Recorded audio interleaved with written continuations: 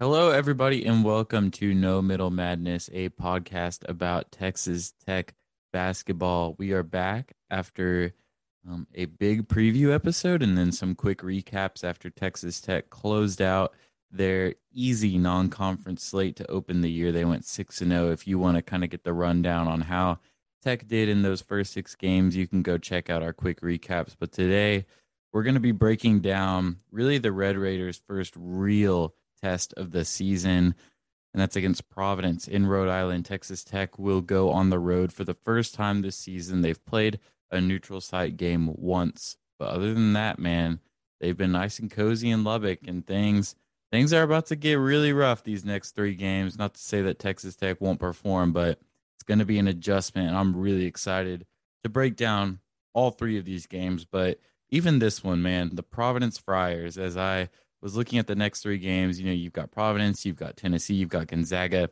It's easy to look at this game and just be like, not exciting. Texas Tech will take care of business. But as I started digging into this team, they are an interesting bunch. But before we get into them, allow me to introduce my co-host, Emery Lida. Emery, how you doing? How you feeling about Texas Tech 6 games in? Man, it's been fun to watch so far. I mean, like you said, not the greatest competition. They've been cozy in Lubbock and even the South Padre Island trip. I mean, getting to go to the beach, that's more or less just as good as being at home.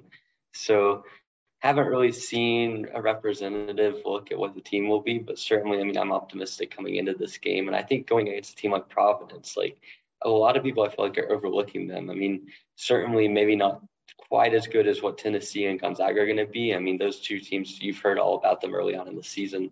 I mean, Providence has quietly put together a pretty solid start to the year. And I mean, looking at the tape and looking at the numbers, I think there's a lot to like about this team. And at a minimum, it's going to give Tech a good challenge to start off this improved non-conference slate with and kind of just see where they're at. Because even if they win this game close, I think it can tell you a lot about some of the strengths and weaknesses of the team. And I mean, really, this is the first time this season where you can say that a team has enough talent to take on Tech and it be a relatively even match. I mean, Providence has some good players that we'll get into. But more than anything, I mean, I'm just excited to be able to cover some really fun games and see how Tech evolves over the course of the next month or so. Yeah, this is really the first kind of litmus test. Like you mentioned, Texas Tech has not played very stout competition early into the season. I think there's good reason for that. I think that you're looking at a team that's adjusting to a lot of new pieces. But I mean, man, you're getting right into the thick of it here with this road game. And I mean, you look at Providence this season; they're 6-1. They've got 2 big wins: a 63-58 win over Wisconsin and a 77-72 win over Northwestern. That Wisconsin game was on the road; it was a true road game, so that's a big win to win in Wisconsin. And that win over Northwestern was in a neutral site tournament. So 2 big wins over 2 like prominent basketball schools. Neither of them are necessarily elite, but they're both good schools. They're good competition. And then their one loss on the season came against Virginia, where they lost 40-58.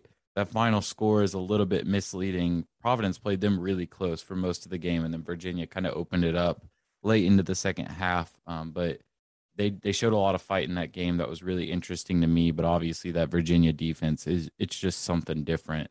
But I mean, you look at the advanced numbers here. Providence is 66th in KenPom, thanks to their 49th adjusted offense and their 103rd adjusted defense. So pretty steep drop off there. And they are 52nd in T rank, thanks to their 26th ranked offense, which is pretty high, and then their 102nd ranked defense. So, I mean, you look at a team like Tech. I think Tech is top 30 in both offense and defense in T rank, and then like top 15 in each of KenPom. So Texas Tech looks pretty even on paper, but then you got a team like Providence where the offense is much more favorable than the defense. And I'm curious, Emery, I've got some pretty convincing thoughts on this, but I'm curious, as you kind of turn on the tape, you looked beyond the numbers. Did what you see kind of match up with this? I mean, did their defense look kind of rough while their offense was performing at a high level? I actually think, if anything, neither of them are quite as far to the polar ends as what the numbers would suggest. I think the offense might not be quite near that top 20 mark. I think there's some certain rough patches. I'm not entirely convinced about their perimeter shooting yet, just with kind of the lack of guards. I think some of that's down to just small sample size. And then defensively, I mean, I felt like they've been able to put together solid defensive stretches when they've needed to this season. I mean, obviously, the advanced numbers don't necessarily look that pretty, but I mean, you're talking about a team that against Wisconsin held them under 20%. And looking at the tape, it wasn't like a fluke 20%. Like, obviously, Wisconsin missed some good looks, but on the perimeter, they were forcing relatively difficult shots. Like, it wasn't a game where Wisconsin was getting whatever they wanted. And the same thing goes from Northwestern. And like I think both of those games are indicative of a defense for Providence that maybe is a bit better than the eye test goes. And on the flip side, I think the offense maybe might not be quite as good as what the numbers would suggest. I mean, certainly they're a team that plays with a lot plays with a lot of unselfishness. I mean, they've got two guys on the inside that we're about to talk about that really can play an efficient brand of basketball, both kind of different, one more perimeter oriented. But I think offensively, they've got the tools. I don't know if I'd say they're quite top 20. And defensively, I think they've certainly shown in stretches that they're much better than a sub 100 team as T rank has them. Yeah, I'm with you, man. I mean, I texted you whenever I first started looking into this team, and I was like, their numbers are not that good. Like this team is not that flashy on paper. I'm interested to see what happens on tape. And what I saw on tape was kind of what you're saying, and that the offense was a little bit worse than the numbers were suggesting, and the defense might not be as bad. So offensively, I think they're good because they've just got a lot of dudes. Like you mentioned, a very unselfish team, kind of anchored down low. Nate Watson, who we're going to talk about in a minute, is just an absurd basketball player. And so they force you to respect the interior with him because he's such a good shot maker. But then they've got a lot of really good ball handlers, a lot of guys that can get their own shot on the outside.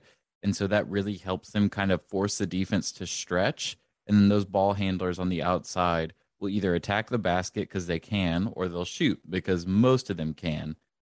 They run a lot of pick and roll. They want to make you switch. That's kind of their bread and butter is getting you to switch in the pick and roll and taking advantage of those mismatches. But I'm with you. I think their numbers are a little bit inflated.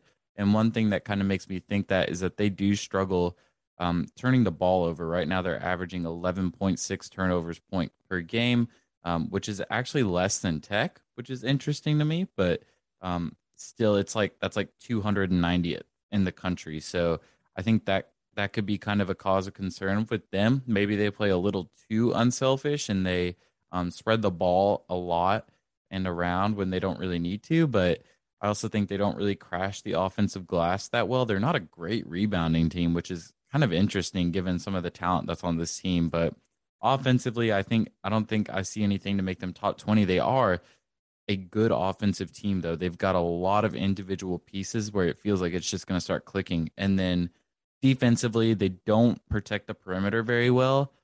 Specifically, kind of with 3-point shooting, opponents are shooting 35% this season from deep. Again, Texas Tech struggles are well documented.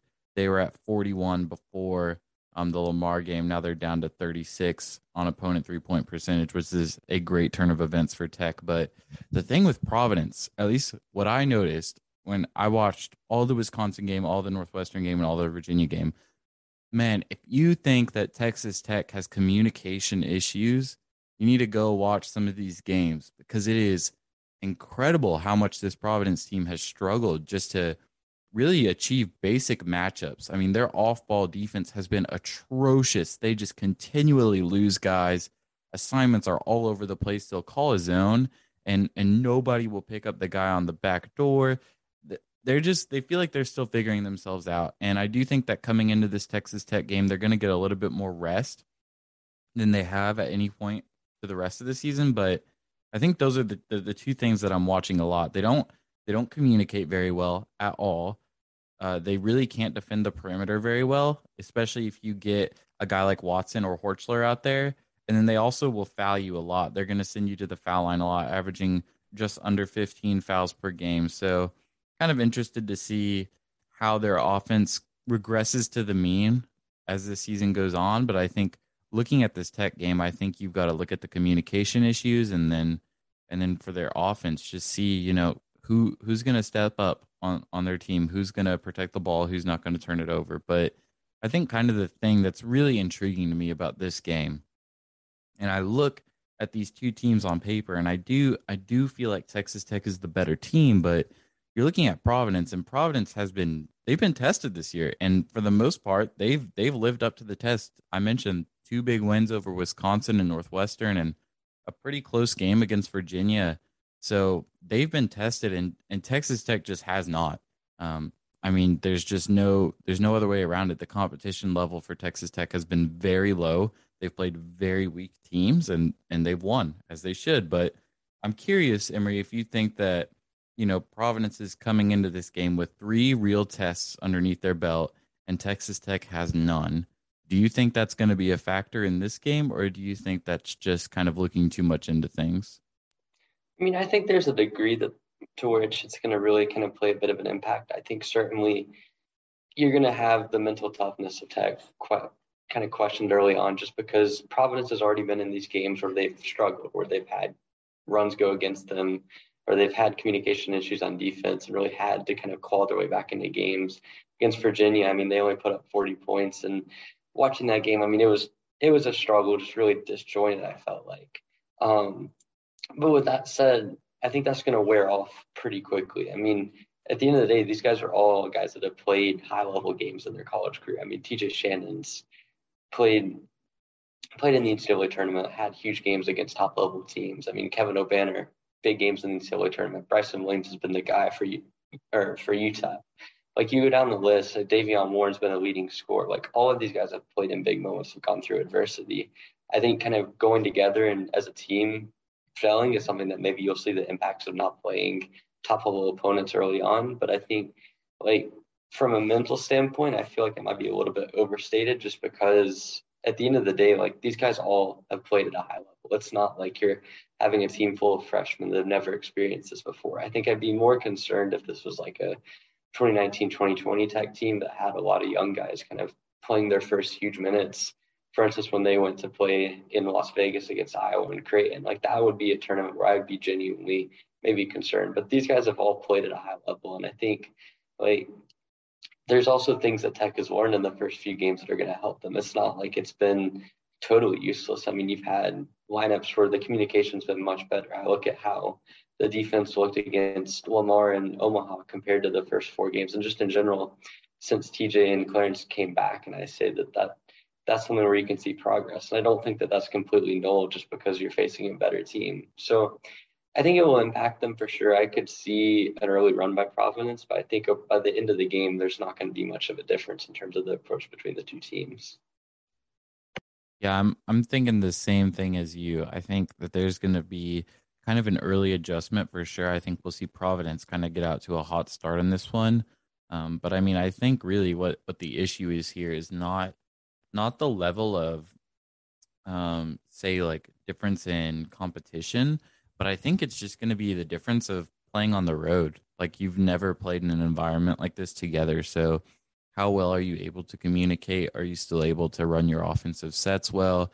Is your team still working well together? Are they communicating on offense? But like you mentioned, at the end of the day, talent wins games. There's a lot of talent on this Tech team, and a lot of these guys have been in big moments, been forced to make big shots and make big plays. So I think that's definitely an area that is going to benefit them. But yeah, I definitely think there will be an adjustment, and I think that that's going to kind of play into Providence's favor. But at the end of the day, you just got to win, and that's what you got to do. But a big part of if Texas Tech wants to win this game is going to be finding some way, and I don't know how they're going to find it, but finding some way to slow down Nate Watson. So Nate Watson is a 6'10", 260-pound big man. When you see him on Wednesday, if it is the first time that you've watched him on tape, you are going to think an NBA player snuck into the arena and put on a Providence jersey. He is a massive dude. He's got an NBA body. He is built, he is big, and he can score. He is averaging 17.7 points per game, 5.9 rebounds, which is a little bit interesting, and then 1.4 blocks per game. And man, the size is just it's enormous. He is just eye catching whenever you turn on the film because he is so big.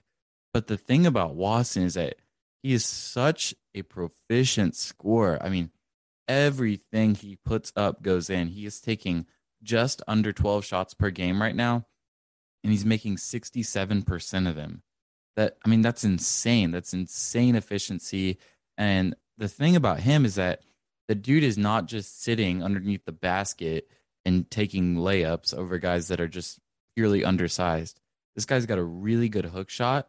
He can play in the mid to high post. He's got a decent mid-range shot. He hasn't made a three or shot one this year. I don't think that's in his game, but he can get away from the block. And man, he's just got such good touch. I mean, those first few games of the Bryson Williams experience, I was thinking, man, how did that shot go in? Like there were moments where I was just watching Bryson Williams play basketball and I was just amazed at the shots that he was putting up and that they were going in. But as I've watched Nate Watson tape over the past few days, I feel like I'm doing that every single possession.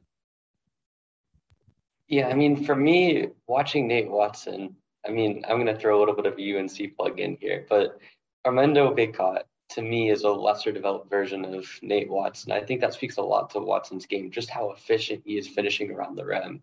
I mean, you can run the offense through him. He has beautiful post game and being able to hit hook shots and stuff like that. His touch around the rim is magnificent.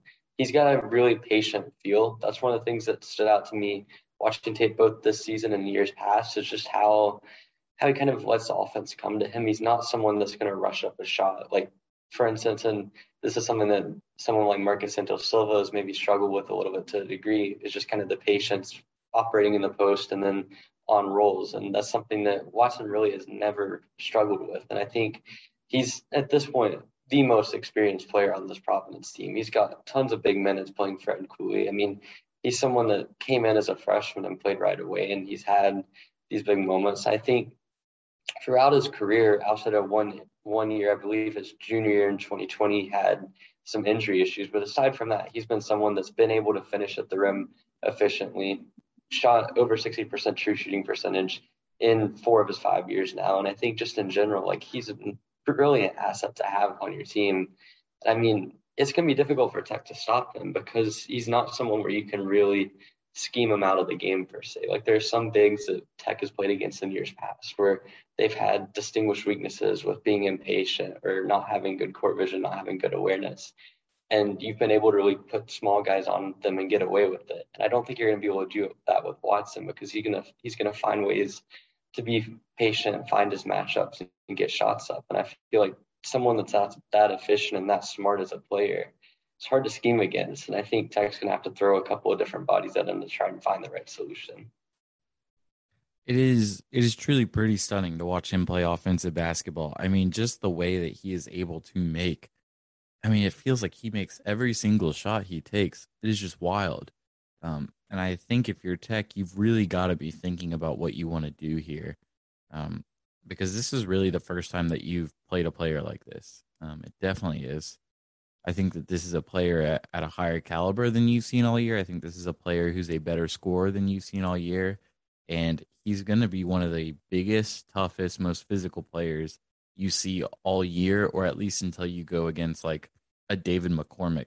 So this is a very interesting matchup for Texas Tech because I think you'll learn a lot about your interior defense in this game. I mean, we've seen it throughout these first 6 games for sure. An overarching takeaway that we can make, even from the weakest of competition, is that this team is going to have really good on-ball perimeter defense. The wings that they have and the guards that they have are going to match up with anybody and everybody in the country. But I feel like we just haven't seen a ton from the bigs, or it hasn't been as striking as it has been from the perimeter players. And I mean, we're about to figure it out. We're about to figure out how good this interior defense is because Watson is going to test them. And I think really what you're going to have to do in this game is a lot of doubles. I think you're probably going to have to slide over a bigger wing whenever he gets the ball down low. I think you're going to have to help a lot. You're going to have to really emphasize that no middle defense, really try and force him to the baseline, and then do not let him get deep. You've got to do whatever you can to try and get him to touch the ball free throw line or a little bit lower. But if he gets the ball on the block, you're in trouble. And so I think that we could see an interesting scenario where like Kevin McCullough is kind of face guarding him. I think that we could see O'Banner and Shannon kind of coming over and helping. And I even think we might see some Daniel Bacho in this game. I think that that could be an interesting matchup and one that actually might work pretty well. So it's a really interesting test, and Watson is going to be a very difficult player to contain. And I'll tell you what, there's not going to be one solution for Mark Adams. We are going to see him try a lot, and I'm really interested to see what ends up working. Yeah, I think it's going to be probably one of the more unique challenges this year because I think what Watson has going for him is he's got a lot of the pure strength and ability that a David McCormick has, and he combines that with some of the patience and just, I guess, awareness and pure offensive touch that someone like Drew Timmy's going to have. So you have to kind of look at matching him physically, which is going to be either bringing in two guys or maybe stretching Avacho and trying to match up that way, or you're going to have to and you're also going to counter that with trying to get him out of his comfort zone schematically, which is not going to be easy to do because he's someone that's faced doubles before. I mean, he's faced off against coaches like Jay Wright. He's played Villanova. He's played Seton Hall back when they had a plethora of wings. So this whole strategy of bringing doubles to him and kind of rotating guys off the perimeter is not going to be something that's new to him. Like it might be some of the other bigs that Tech faces.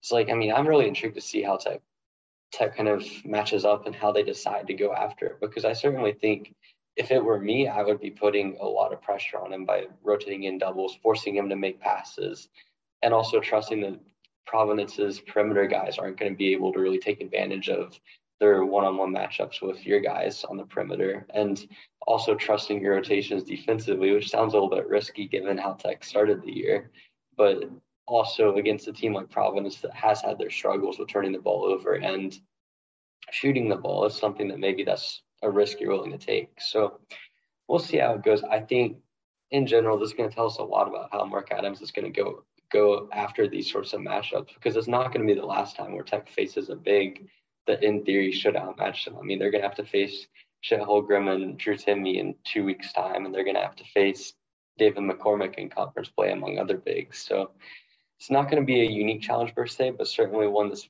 going to be arguably one of the most difficult. I mean, I said Nimish Keita back in the NCAA tournament game was a really unique challenge. I think Watson's in a similar mold, just in terms of his patience, offensive awareness, and ability to pretty much hit whatever he puts up on the inside. Yeah, and I think you mentioned a point about him not really being phased by doubles at this point because I think this is his fifth year playing. I think he's played 4 years before this, so he's played a lot of college basketball. But against Virginia, they really were able to slow him down. It was the only game that he's scored in single digits this year. He was 4 of 11 from the field. He just looked kind of lost at times, and I think a big part of that is not only the game plan against Watson specifically, but also Virginia's dominance on the perimeter. So I think that's going to be a big thing to watch in this game from Tech is just making sure that they can slow down, not get the ball to him easily inside. But a true test, and I think it comes at a really good time. Like you mentioned, you're going to get a real difficult test in a few weeks with Chet and with Drew Timme. So this is a really good kind of way to check your pulse. This is a really good basketball player, and I'm really interested to see what Mark Adams does. But unfortunately,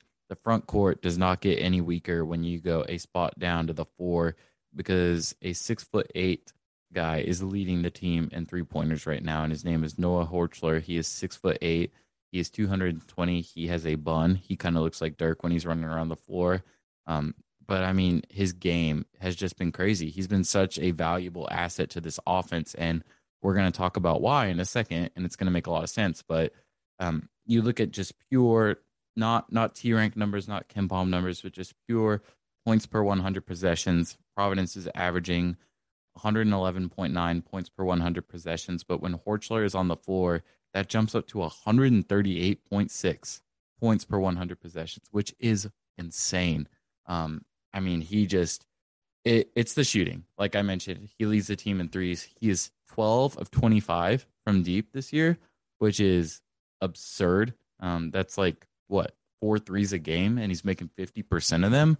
Um, I mean, that's a guy you'll take on any team in America. He's just really, really good in the catch and shoot. Kind of the lower base of his form is a little unconventional. It's kind of crazy that he's shooting the ball so well, but he is, man, and he's a really, really good offensive player. And so I think looking at his game holistically, he complements Watson really well. But I'm interested to see, Emery, what kind of you saw on the tape from Horchler. I personally think he needs to shoot more. I think you have games against Wisconsin where he didn't put up a 3-point shot and look kind of invisible in the offense. And I mean, the one thing that I've noticed from him is he's kind of developed his ball handling over the course of his career. I mean, starting out at North Florida, didn't watch anything there, but certainly watching a little bit this season, comparing it to the numbers that I've seen, it looks like he's more comfortable playing in a complementary role, doing a little bit of secondary ball handling. But his biggest asset is the shooting. I mean, you're talking about a guy that's every bit of a 40% shooter. And yet you have games on tape where he's pretty invisible. Like even the games where he puts up 3 or 4 3-point shots, like the degree of difficulty on them, it doesn't seem like he's really being as aggressive as I would be if I was easily the best shooter on the team. I mean, from what I've seen in the games that I watched against both Virginia and Wisconsin, it looked like all four of the shots that he took from three were relatively straightforward shots. Like he wasn't asked to create off the dribble. He didn't really have any bad shots per se. So he's very selective, which kind of tells you that he's high IQ, but he's also someone that I wouldn't say has been aggressive enough. I think it's something where like against Tech, you're going to need him to be putting up 7, 8 threes, given how they're likely to play Watson. Just because I don't think that the rest of the roster is particularly good shooting. I think when you have someone like Horsford that's shooting over 40% and proved that last year that he could play that stretch four role and play alongside Watson and do it effectively. I'm just surprised that he's not been shooting more. I think it's nothing against him as a player. Like he's certainly an outstanding shooter. He's been effective for the offense in spite of maybe not being aggressive enough. But I mean, I don't know. That was the thing that stood out to me was just kind of how invisible he could be at times. And I think that's something where Providence wants to do good the rest of the season, even just extending beyond the Tech game. I think having Horsford being more aggressive is something that could really help them out. Yeah, I mean we are on the exact same like wavelength right now because I think you look at Horchler and he's taken one more three than he's taken 2 point field goals this season, and it just feels like that margin should be a lot higher. I remember when we were kind of evaluating Davion Warren and we were looking at his tape and we were like, man, this dude is not a 30% shooter. Like he's gonna shoot so much higher. He's just taking some horrible shots right now. And it's because at Hampton he just had the green light at all times because he was scoring better than pretty much anybody at that level.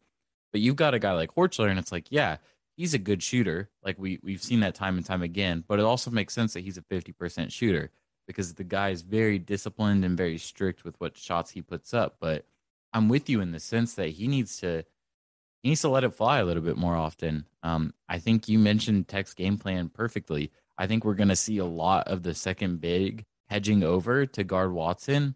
And if the ball gets to him, he needs to shoot the ball. It feels crazy right now that we're essentially giving Providence their game plan to beat Texas Tech. But I mean, that's really it.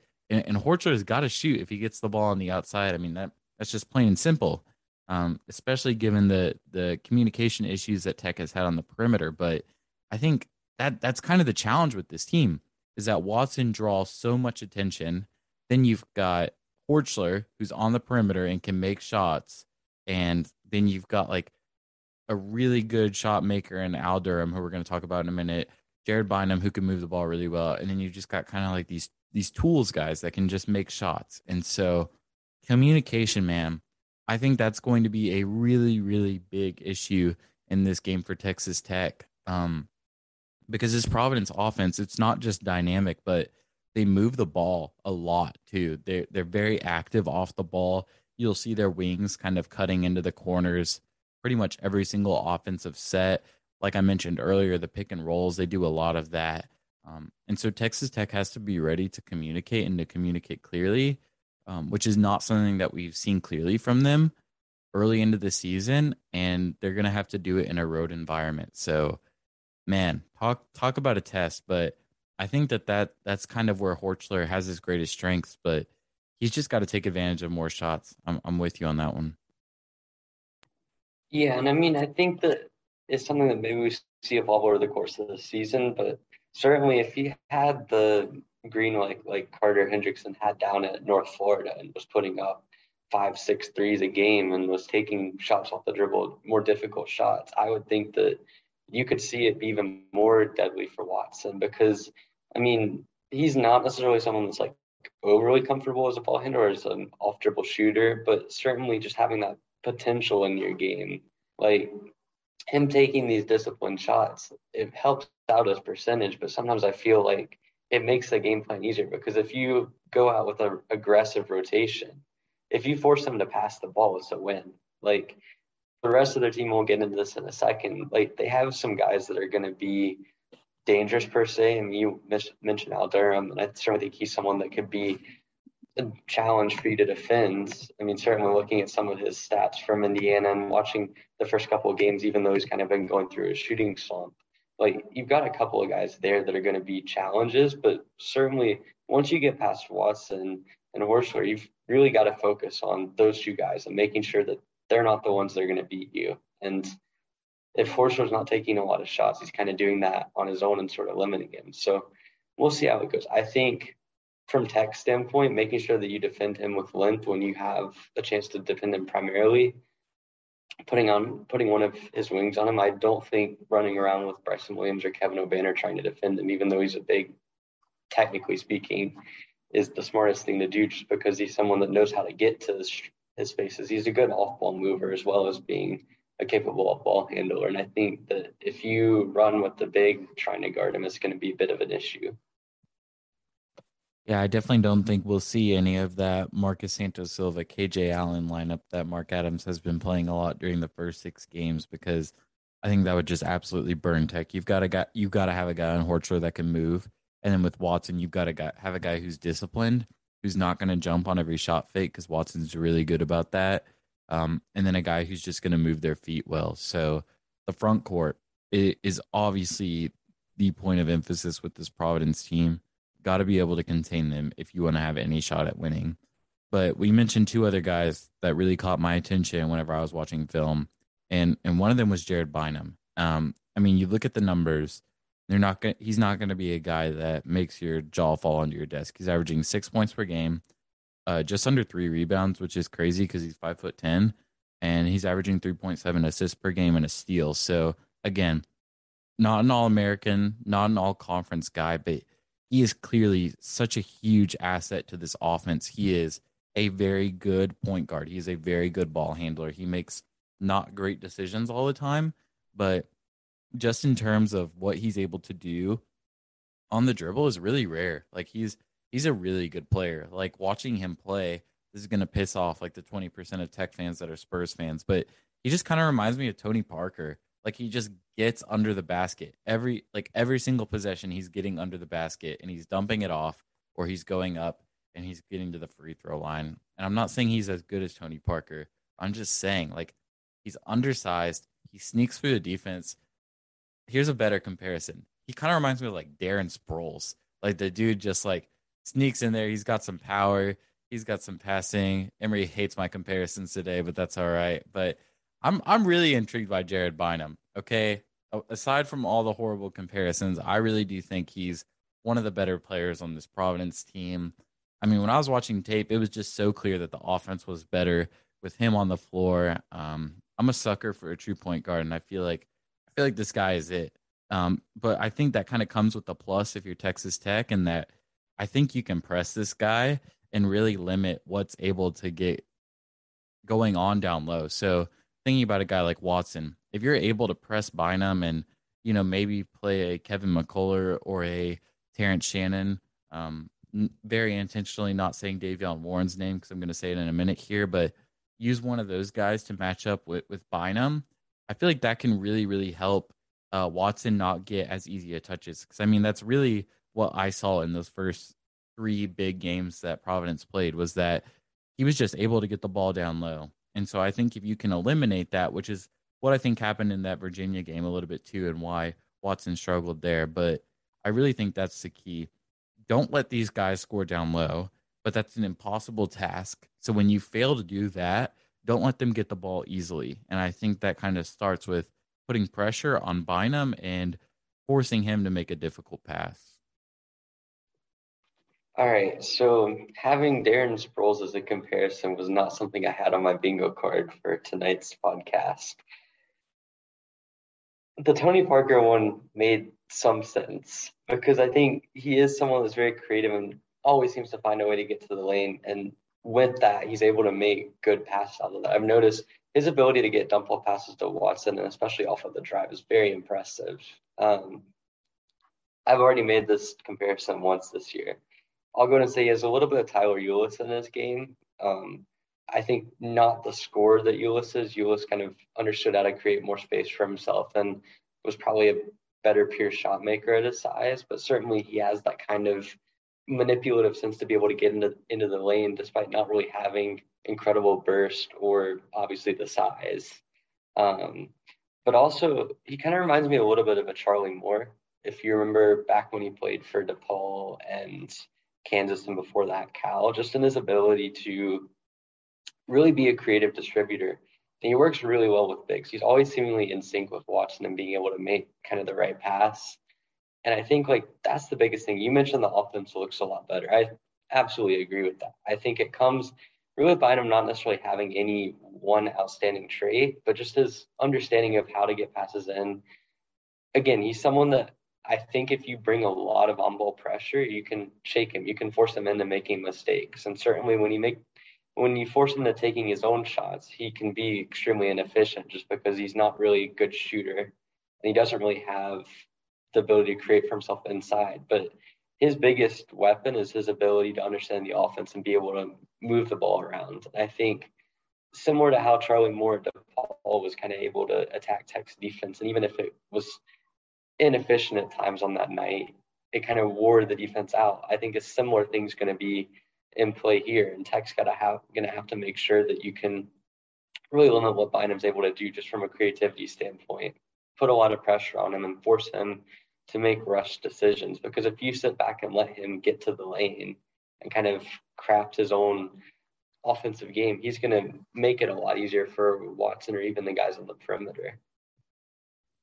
Yeah, and I think that's key. And I think that that's where Texas Tech really has an advantage here because the perimeter defense is so good. And you look at Bynum's numbers, and they really are very impressive. Like he's averaging what 3.7 assists per game, which is good. But you look at his assist rate, and his assist rate is 36%, which is just crazy. I mean, you look at Tech's numbers, the guy that's leading the team is Myleik Wilson, and his assist rate is at 26%. So, I mean, this is just a guy who knows how to move the ball. He's a college point guard. Like that's really what he is. He leads the offense really well. He runs it really well. He's not a guy that's going to be forcing up bad shots all the time. He just makes the ball move. And Tyler Eulis is a good comparison, as is Darren Sproles. But I think that this is really where it starts is with Bynum. And if you can put pressure on him, I think that's going to be a huge key for Texas Tech. And I think this is maybe where you might want to try some full court press. We saw a little bit of it in the last game. I feel like we've been seeing it a little bit more.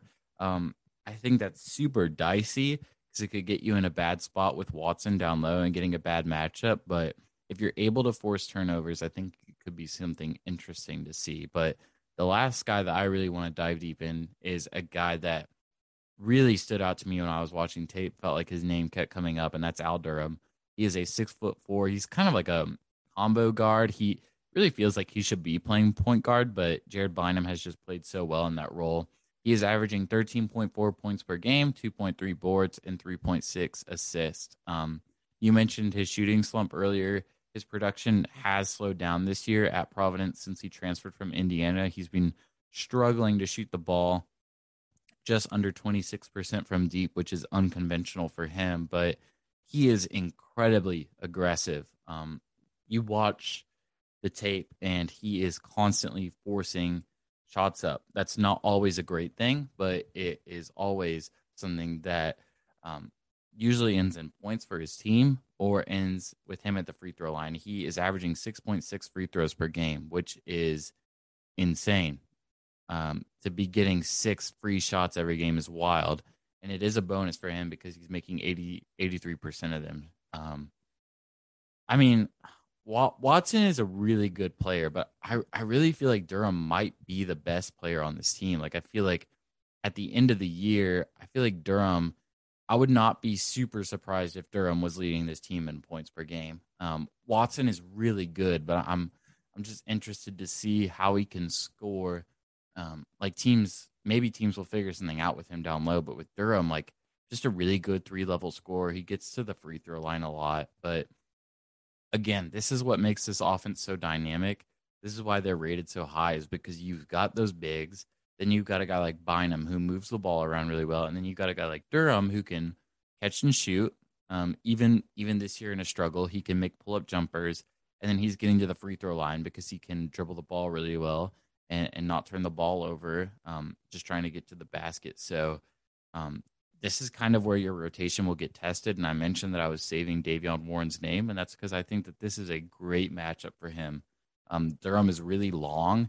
He's listed at 6'4". I really think he might be closer to like 6'5", 6'6". He is lengthy, got a long wingspan. He's a tall dude. He's a big dude. Um, I think Warren matches up well with him. In fact, like Warren even kind of reminds me of him on offense a little bit, kind of what they're able to do. I think Warren's a better playmaker than Durham, but both guys that you can just tell were born to score. But defensively, I think Warren's hands will become very, very key here. I think that he can force Durham into some tough spots. But I really think that this is the guy that cannot get lost in the shuffle. Like there are a lot of guys on this team that I've seen promising things from. AJ Reeves was the guy that kind of interested me against St. Peter's. Justin Manea, he's like this big bodied wing. He plays really good defense, but he doesn't shoot the ball that well. Those are guys that you can let beat you. But if you kind of lag off of Al Durham, you're going to pay for it. So I think as attention goes to Watson and to Horchler, you've got to think about Al Durham. Yeah, I'll start with Durham. I think looking at his Indiana tenure there, I think he really established himself as probably the second or third best player on that team. And again, it was in similar fashion to what he was at Providence. He's never really been asked to be a primary ball handler and like the lead initiator of an offense at any point in his college career, despite him having the scoring capability certainly to do so and the ability to create his own shot effectively. I mean, I think, like you mentioned, he's someone that can score at all three levels, gets to the foul line. His his offensive presence and persistence is something that's going to be difficult for Tech to guard against, just because if you're going to be putting so much pressure on the inside and stopping Watson, it's going to give opportunities for Durham, especially when he's operating in the catch and shoot game. I mean, again, he's someone that has experience playing with a big that kind of dominates opponents' attention with Trace Jackson Davis to Indiana, and you saw he was very effective as a shooter then. So I mean, I think Durham's scoring ability is impressive, and I like the matchup with Davion Moore, and I would also say maybe Malik Wilson could be someone to watch there. I think you're going to have to really kind of think about who you match up with Durham because he's someone that can really punish the defense if you're putting on guys that aren't able to keep up with him one on one because he's someone that can win those one on one plays. He's a lot like Mac McClung in that sort of sense. And I don't want to compare his overall game to Mac McClung because reasons. But I think in terms of guys that maybe not the best offensive initiators, but certainly can win one-on-one matchups, and you want to have good on-ball defenders on them. Durham's the guy that you're going to be keying in on this team. And I think I mentioned Malik Wilson, David Warren, both of those guys could be good. I think as well as that, like you want to make sure that the guy that you're defending with that you're defending Bynum with could also be someone that you look at for Durham because I think you're going to have some interchangeable parts there. You're going to need at times to be running Davion Moore and mixing it up on them because I definitely think if things go wrong and they start having turnovers, they're going to be maybe looking at running different lineups because Bynum's someone that has only played about 50% of the minutes this year for Providence. And at times, Cooley's not hesitated to pull him from games and give other people the chance to run the offense or just simply run a post-oriented offense around Watson. So you need to kind of have that in mind and sort of be ready for them to pull different lineup tricks out of the way. And the other guys that you mentioned, I mean, Reeves is a very capable wing defender, and I think Minaya is as well. I mean, he's someone that transferred from South Carolina. And actual fun fact, in the South Carolina Tech game that happened in 2018, he's the only player from both teams that is still around and still playing against Tech. So a little bit of trivia for you there. And he actually scored 11 points in that game. And arguably his best season in college was his freshman year. So I mean, he's certainly someone that's a capable player, and I think defensively is where you're really going to see his value against a guy like TJ Shannon.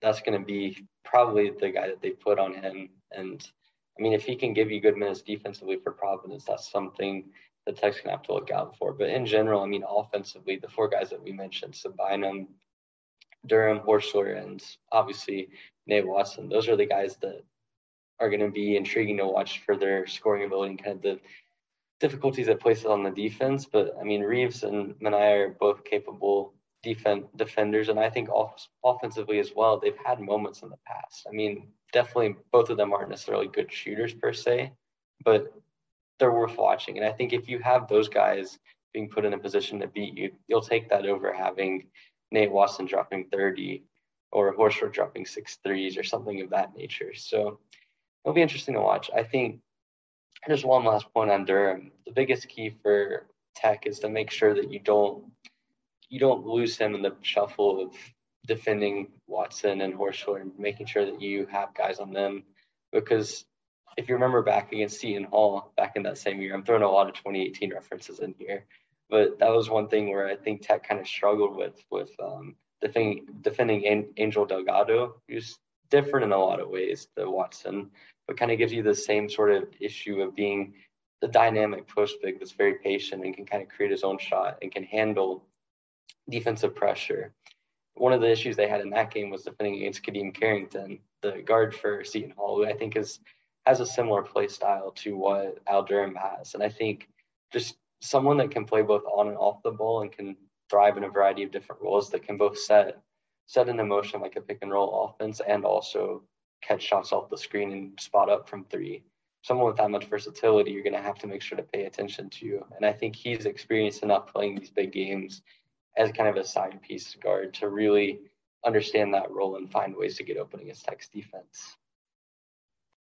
Yeah, you're just full of good trivia today. I was gonna give you a trivia question. I literally forgot. It was that Noah Horchler is a former North Florida Osprey.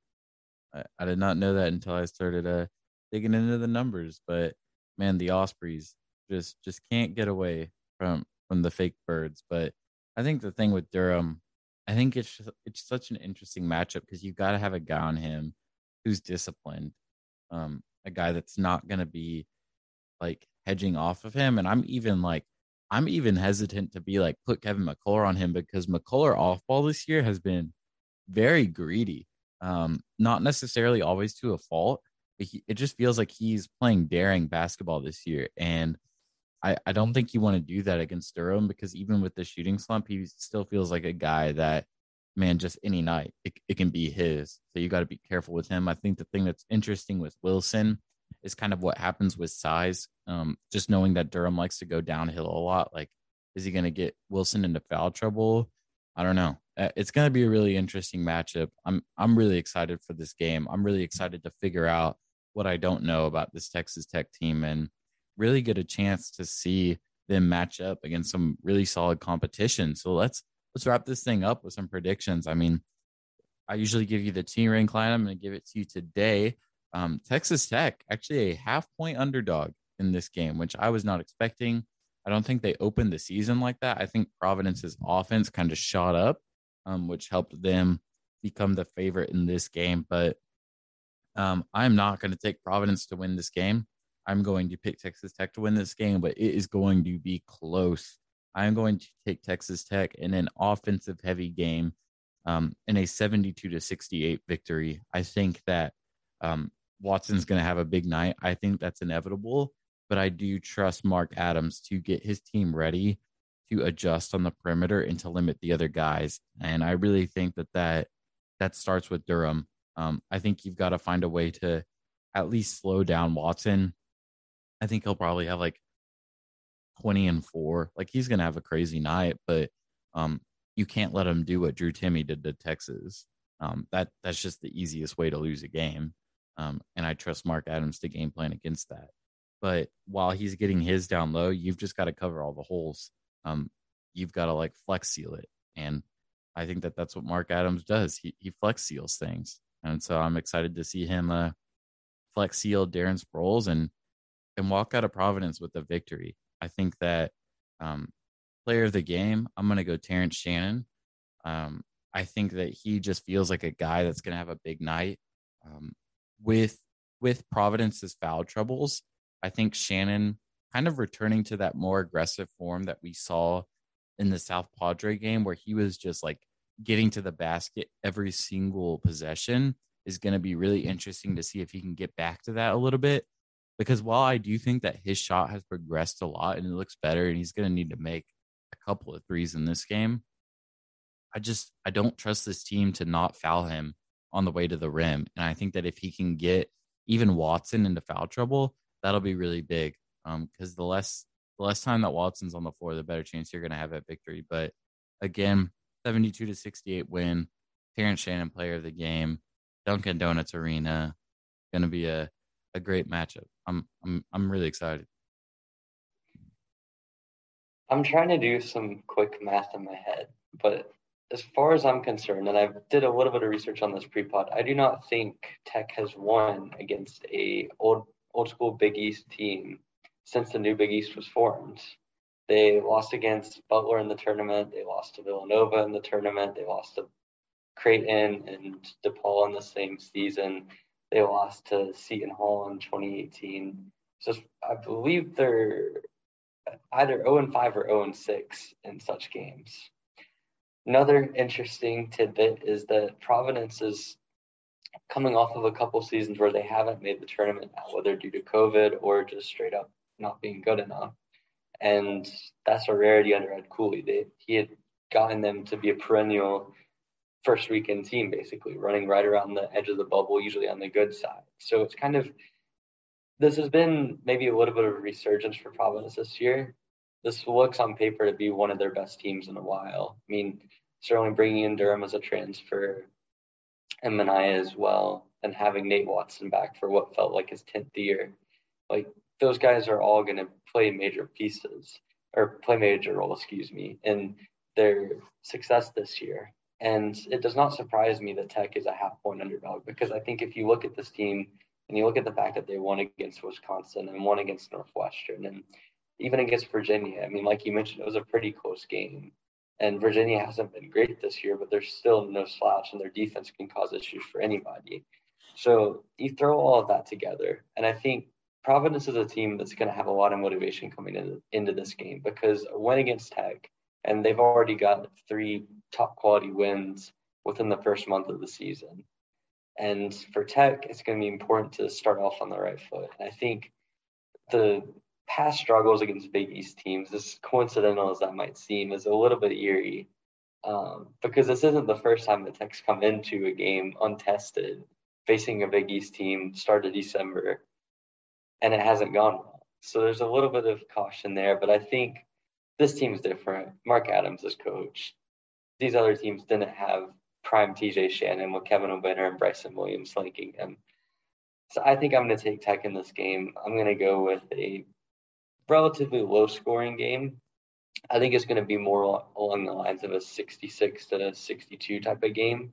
I just think there's going to be some inefficiencies in the half court. Both teams are going to have struggles facing unique matchups. For Providence, I think this is easily the best defensive team, or at least on the perimeter, the best perimeter defenders that they've had to go up against, because even a Virginia or a Wisconsin didn't have the depth on the perimeter that Tech had in terms of just every single guy. Like, you could throw 5 or 6 guys that are elite on-ball defenders on Tech that would be a top 2 defender at either of those schools, at least on the ball. So it's a unique matchup for Providence. I think they might struggle with it a little bit, and I think that that's just going to be just enough for Tech to pull away. Player of the game. You mentioned my guy. I was going to go with TJ Shannon, so I'll go with Davion Ward in this one. I think his I think he's going to get put on Al Durham quite a lot defensively, and you're going to see a game where he gets a couple of steals. I think offensively, this is the game where you can really see his versatility and roles come into play. I mean, you can see him have some good catch and shoot moments and also be someone that you can depend on to go get buckets. I mean, at the end of the day, he's still someone that scored 20 above 20 points per game last year and has that natural scoring ability. And I think against a team like Providence that struggles a little bit, I would say, in pick and roll defense, obviously has the communication issues we talked about. You can put Watson and Horsford on the perimeter and kind of make them get put in uncomfortable situations. I think Warren's the type of guy that is going to be able to take advantage of that. And I'm not sure if he's going to have an offensive output like TJ did, but if you combine the defensive ability, I think it's going to put him over the top and make him the player of the game. I like it. I like the pick, and I think really player of the game here for Texas Tech, at least offensively, is a guy who can get the ball into the paint, and just force their defense to collapse. They're going to do that to you, and you're going to have to do that to them because I think your defense is better suited to handle it than theirs is.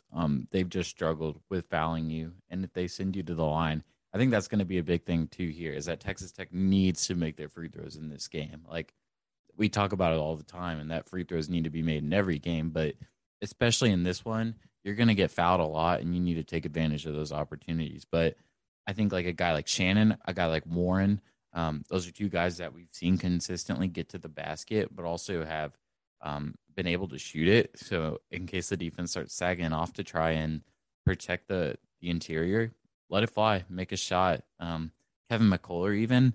Um, he's gonna play. In case anybody's wondering, he's gonna play. He probably could have played Saturday, honestly, but um, it was just a rest issue. But I think if he kind of returns to that form that we saw earlier in the season, where he's being aggressive and getting to the basket as easy as we've seen, that's going to be another guy that can cause issues. But I'm excited, man. That this team is good. This team is competitive. I think they're a tournament team. Picked seventh in the preseason Big East poll this year, which is crazy because this team just looks really good to start off the year. But a lot of people chalking this up as a automatic Tech win, and I'll tell you what, this is going to be a game. I would be very surprised if this is not a game. If we are with like 6 minutes to go and this game is not one, two, three possessions, I would be very, very surprised. Expect a competitive matchup um, for the from the wonderful state of Rhode Island, where there is nothing to do but apparently go to Dunkin' Donuts Arena on a lovely Wednesday night. But first nationally televised game of the season for Texas Tech, so hope everyone's excited to hopefully never have to deal with a South Padre Island broadcast again. But man, Providence, good team. I got a 4 point victory. Emery's got a 4 point victory. Bart Torvik has a half-point loss, which obviously doesn't make sense. No Vegas lines yet because we're recording on Monday night. Games on Wednesday, but should be a close one. I'm excited. Um, we'll deliver a recap after that game, I think. I don't know. We'll see what happens. Emery's nodding his head yes. One of us will do a quick recap on that game. But yeah, we'll break down that game and then we'll be back before Texas Tech goes to the Garden, stays on the East Coast and goes and plays a competitive Tennessee team. So a lot of good basketball to be played over the next few weeks. Only 6 games in the month of December. So I'm going to enjoy some downtime. Emery's going to enjoy some downtime. And I hope you enjoy the 6 Texas Tech basketball games that you get to watch. But Emery, any parting words before the people head out and go watch Darren Sproles play for the Providence Friars? I think I prefer Tyler Ulis playing for the Providence Friars personally. However, six Tech basketball games this month, including against Providence, against Tennessee, and against Gonzaga. I mean, if you're not excited for those games, then I don't know what you're watching because you're going to see a Tech basketball team that it's going to be fun to watch, even if it doesn't end up in wins every time, or even if they struggle somewhat. It's still going to be interesting to watch and just see how this team evolves. So I'm looking forward to it. Hopefully, we don't have any more broadcast experiences like South Padre Island. Hopefully, Tim Brando isn't calling this one. Given this on FS1, I'm a little bit nervous, but we'll see. But anyways, I mean, just being able to finally have a good good competitor to go against, a good team in Providence, and just getting into the meat of Tech's schedule. It's fun to watch. I'm looking forward to it, and hopefully we come back and record a recap that is after a victory and not having to talk about the first loss of the season.